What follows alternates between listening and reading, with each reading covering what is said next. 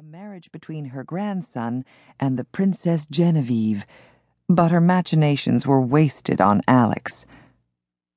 I had breakfast with her earlier this morning, and she seemed all right. What happened to set her off with Sophia? Not Sophia, he clarified, but two new situations have arisen, if I may speak frankly. Only two? Alex ground his teeth in worry and frustration. He'd had hopes this was a phase that would pass, but the situation was growing worse. You always do. Her new American tutor, Dr. Wyman, just handed in his notice, and her Greek tutor, Kyrie Kostas, is threatening to resign. As you know, the two have been at odds with each other over the proper curriculum for the princess. Dr. Wyman is out in the hall. Before he leaves the palace, he requests a brief audience with you. Alex got to his feet. 2 weeks ago, he'd been forced to withdraw her from the preschool classes she went to 3 times a week because her teacher couldn't get her to participate. Fearing something was physically wrong with Zoe, he'd asked his personal physician to give her a thorough examination. But the doctor had found nothing wrong. Now her English tutor had resigned? Alex's wife, who'd spent a portion of her teenage years in America, had died of a serious heart condition. Before passing away, she'd made him promise Zoe would grow up to be fluent in English. He'd done everything in his power to honor her wishes, even hiring an American tutor. Alex himself made an effort to speak English with her every day. He took a fortifying breath. Show him in. The 40-year-old American teacher had come highly recommended after leaving the employ of Alex's second cousin, King Alexandre Philippe of Valadaire, a principality bordering the Romansh-speaking canton of Switzerland. No longer needing a tutor for his son, the king, who was best friends with Alex's brother, had recommended Dr. Wyman to come to Hellenica and teach Zoe. Your Highness, he bowed.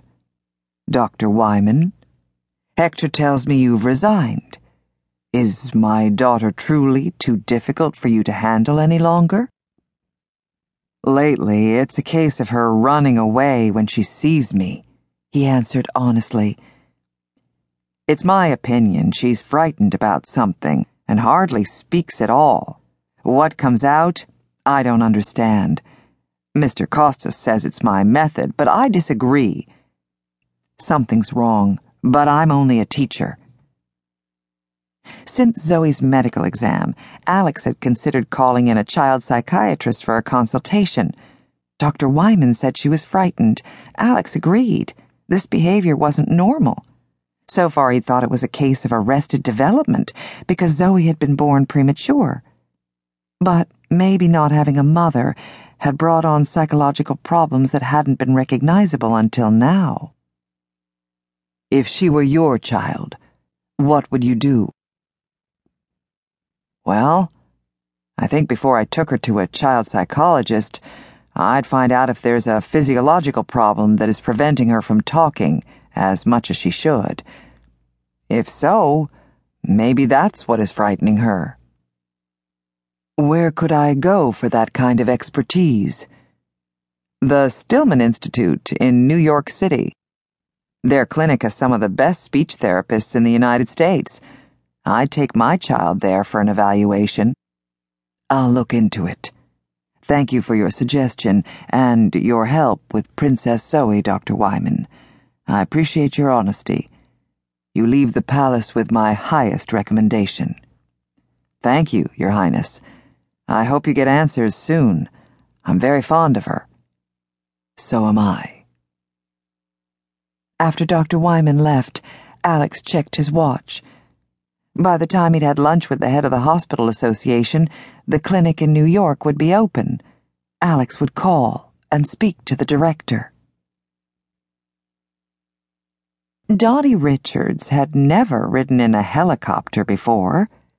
After her jet had touched down in Athens, Greece, she was told it was just a short journey to Hellenica.